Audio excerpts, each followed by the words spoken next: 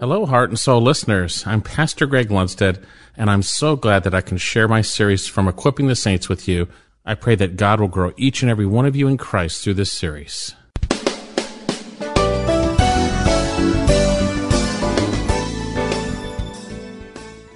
But there's something that restrains that right now, and we're going to see that. And because of that restraint, you Thessalonians cannot be in this horrible time, because there's something holding that event and that person back.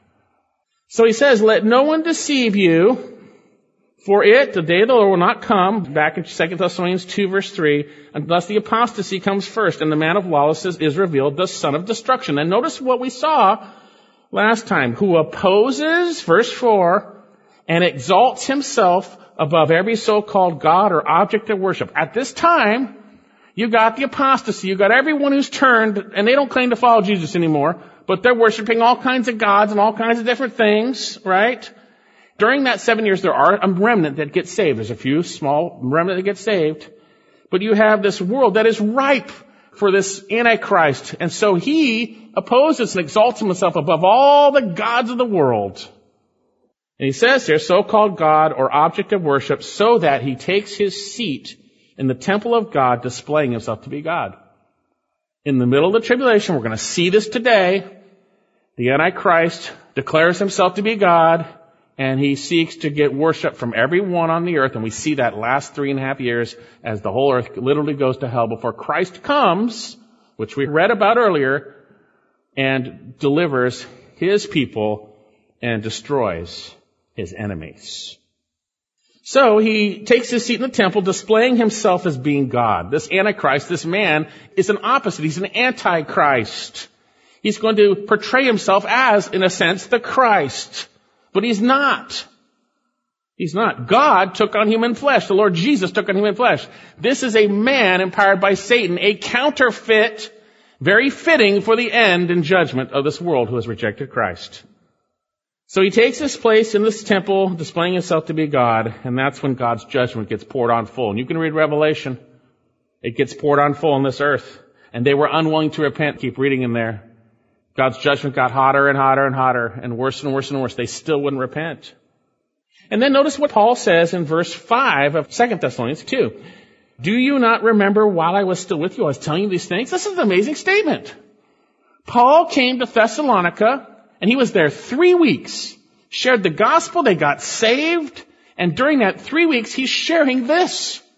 He's sharing the truth about Christ and the future and what's going to happen. And they were eagerly awaiting Christ, and they believed it. He says, don't you remember? I already told you this stuff, guys. Don't get taken captive by those guys with the false letters and the dumb stuff. Don't go on TV and watch those prophecy shows and all that junk on TBN. Read the Bible and examine it with Scripture. Scripture with Scripture. So he says, basically, don't you remember I told you, don't so quickly get shaken up. Don't be frightened in the midst of all your persecution. You're suffering greatly. The day of the Lord can't come unless these things happen. But stand firm, verse 15, as we're going to see, in Christ, and hold firm to the truth that you have already learned. So we come to our passage. Long introduction, but needed. Come to our passage, verse 6. And you know what restrains him now, so that in his time he may be revealed. For the mystery of lawlessness is already at work. Only he who now restrains will do so until he is taken out of the way. And then the lawless one will be revealed, whom the Lord will slay with the breath of his mouth and bring an end by the appearance of his coming. That is, whose coming is in accord with the activity of Satan, with all power, signs, and false wonders, with all the deception of wickedness for those who perish because they did not receive the love of the truth so as to be saved. If you came here today, this is a warning as we read through this. And for this reason, God will send upon them a deluding influence that they might believe what is false, in order that they all may be judged who did not believe the truth, but took pleasure in wickedness. God gives them a chance to believe, but when you reject, he allows you to be deceived, as we're going to see.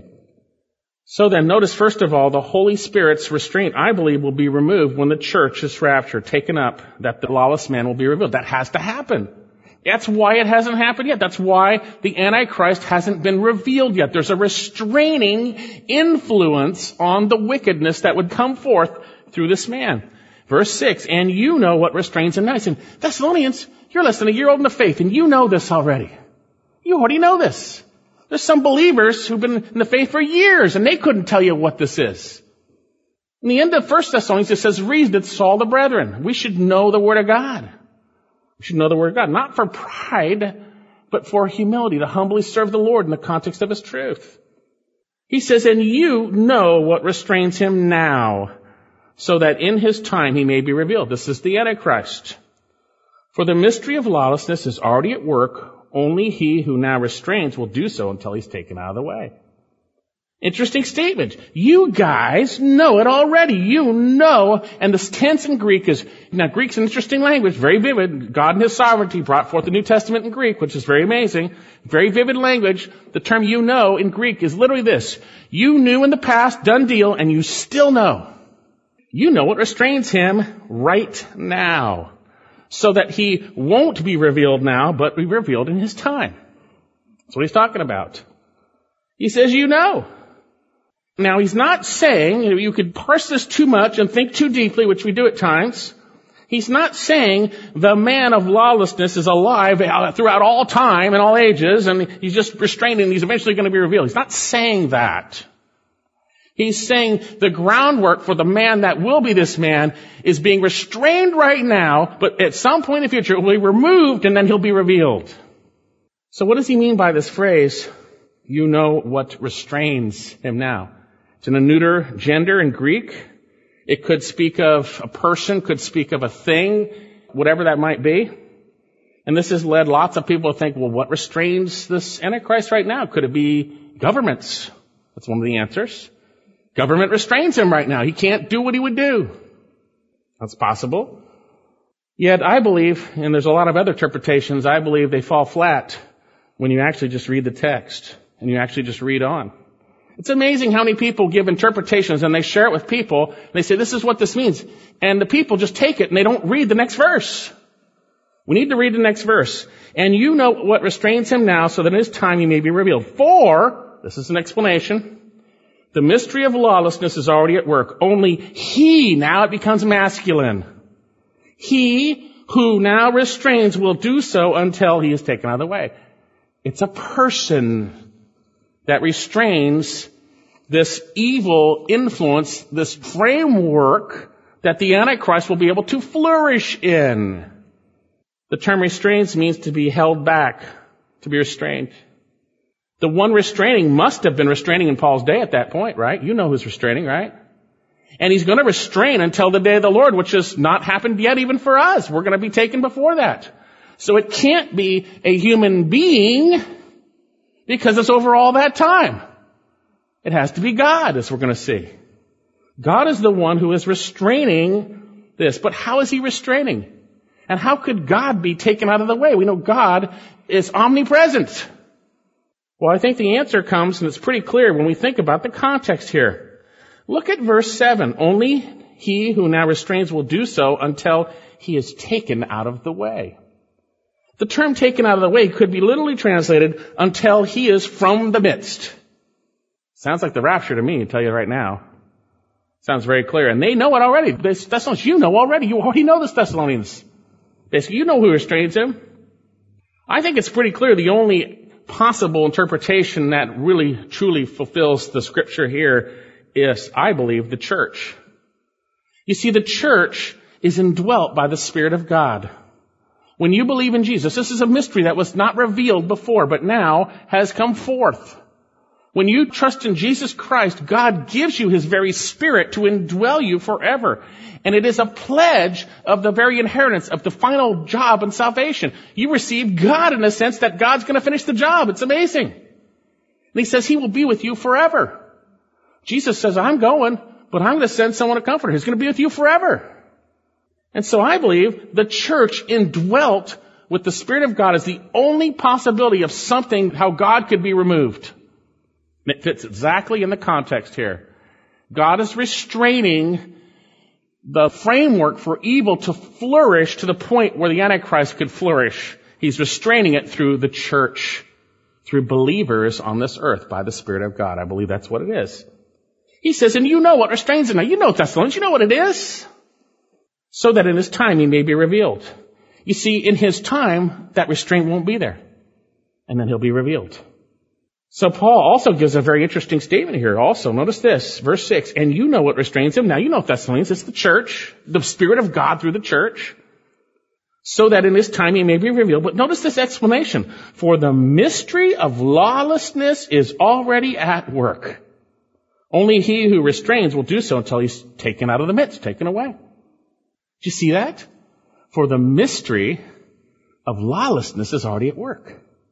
Very interesting statement. The term mystery in Greek doesn't mean what we think of mystery. We think of mysterious.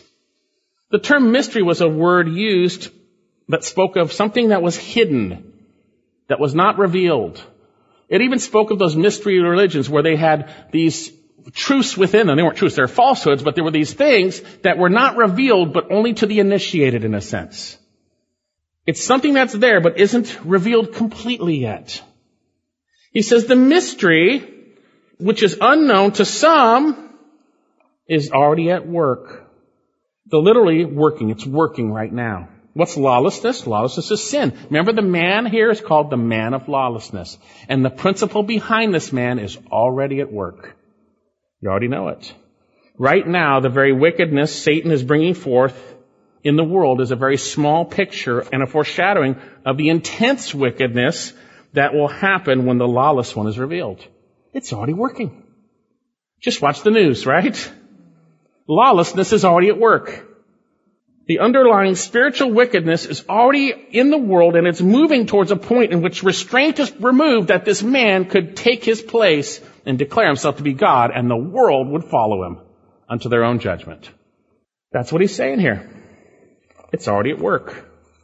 So notice, we saw this last time also, but everywhere we see this man, this Antichrist being spoken of, right next door is his destruction. We saw it in Daniel. We see it in Revelation. God speaks about him, but right next door, you gotta know, he's not gonna get away with it. And the same thing in our passage. Paul, inspired by the Spirit, interjects this in verse 8, that we would know that what he's talking about, not gonna get away with it. Verse 8, and then that lawless one will be revealed. That's when the restraint's removed. Whom the Lord will slay, isn't this great? With the breath of his mouth and bring to an end by his appearing of his coming. Hey, lawless one's going to come out. It's going to be 7 years, 3.5, the last worst part. But when Christ comes, he's going to slay him with his breath of his mouth. We'll talk about that. And bring an end to him. He's not going to get away with anything. Don't freak out about the Antichrist.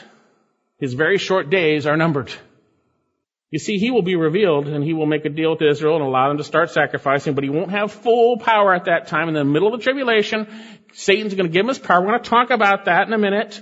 And he's going to go full force, declare himself to be God, and then he's going to be destroyed when Jesus comes. We read this earlier in Revelation 19. Let's read it. This is what he's talking about. When Jesus comes, he's going to be destroyed. And it's metaphoric. The sword of his mouth. All the Lord has to say the word, and he's done. Remember, everything was created through the Lord Jesus. Light be, and light was.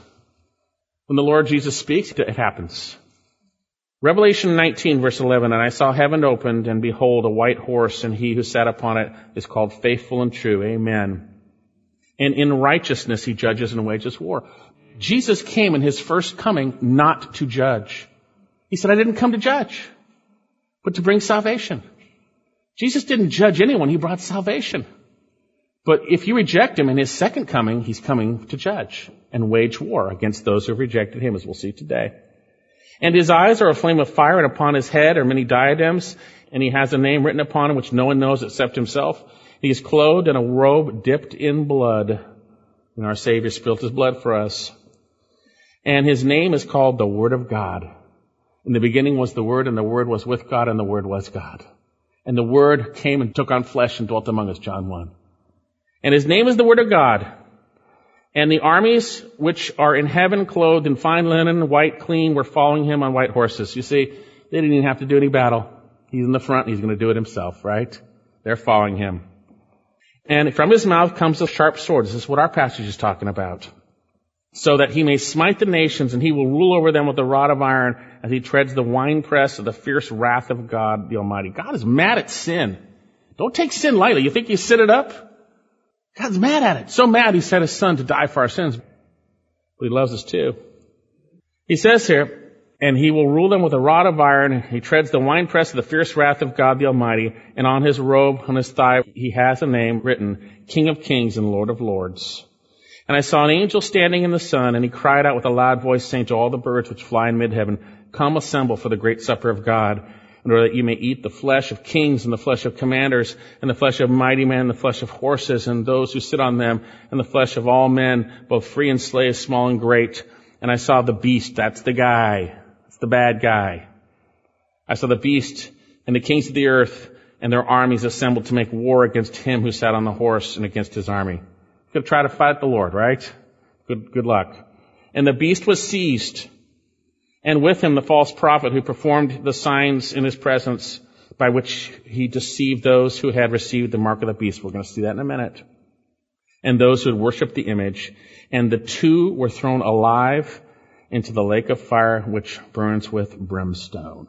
The Lord's going to slay him with the sword of his mouth.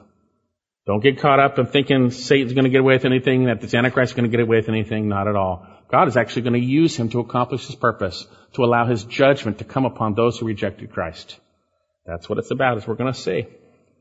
Notice, we're going to see the power behind this lawless one and his purpose. Look at verse 9, coming back to 2 Thessalonians chapter 2, verse 8. Then that lawless one will be revealed, whom the Lord will slay with the breath of his mouth, and bring to an end by the appearance of his coming. When Christ comes again, the lawless one's dust. And now you have an explanation.